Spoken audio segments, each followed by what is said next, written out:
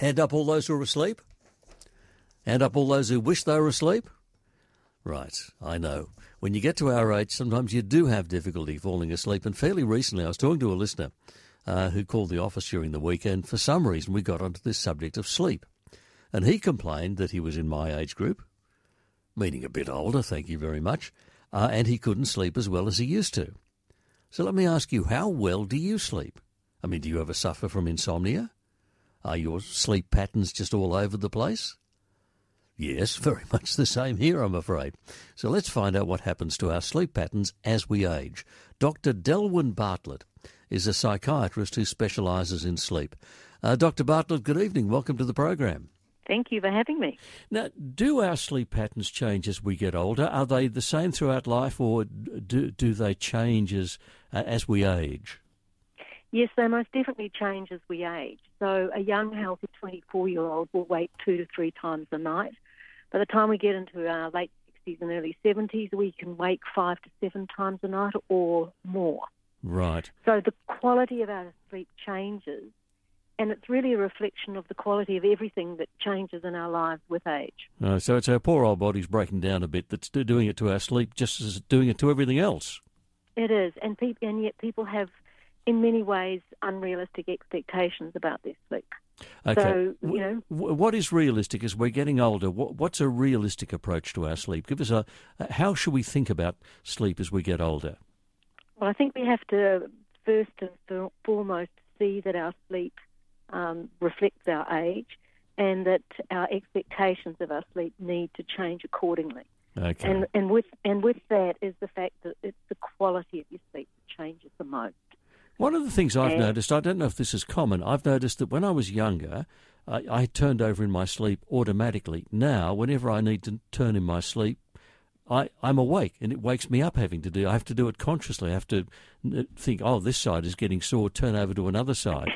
It's just getting older, isn't it? It is. But I think the other thing that is most important in terms of expectations of sleep is that as we age, we get less deep sleep.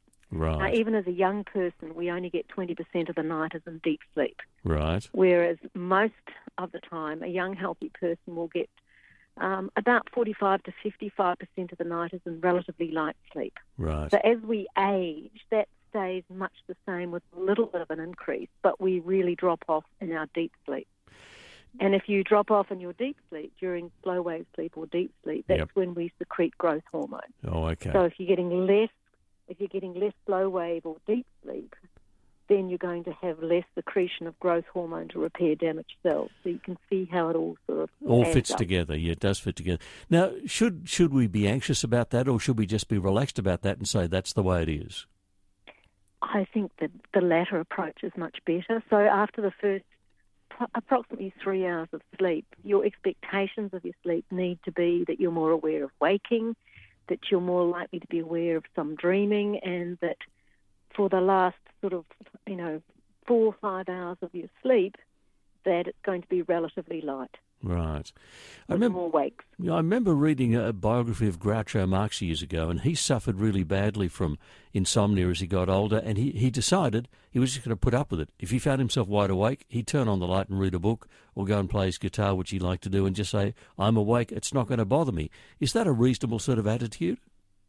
Look, you can do that, but if it doesn't really bother you, then just see what you can do. And often it's about not starting to think, not starting to worry about, spouses, health, children, grandchildren, all of those things. And it's just because the way we think in the middle of the night is actually not very accurate.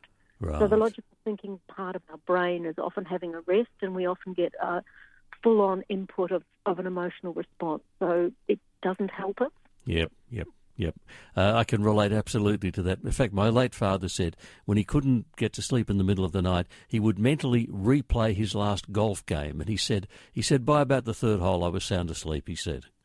It's not a bad thing, actually, to replay something in reverse, because it's tedious and it's very boring, and we're far more likely to go to sleep when we're bored. Right. Are there things we can do about insomnia? I mean, does a glass of warm milk help? Are sleeping tablets a bad idea? Is there anything practical we can do about that kind of insomnia? Well, generally, as we age, we seem to think that, we must try harder to go to sleep. And often what you're better doing is you set boundaries, that you get up early in the morning and you have a walk, have some exercise, even just, doing some lunges or side steps or something. Yep. All of those things. And watch what you eat and drink. And that's really important. So a healthy diet, all of those things. But it's really about not spending a huge amount of time in bed attempting sleep and thinking my sleep's responsible for me being tired or having more pain. It does impact on that, but it's an important part of your life, but it's not all of your life. What about physical exercise? Does physical work actually help us sleep a bit better? Well, if you do a lot of exercise just for your sleep and you're doing it to wear yourself out, it's probably not that helpful, whereas you need to exercise because it makes us feel better, it improves our mood, and it helps to set boundaries for our sleep. Right. So if you can exercise, particularly in the morning, get morning light, which suppresses your sleep hormone melatonin, gets you up, gets you going, and it's an important part of the day.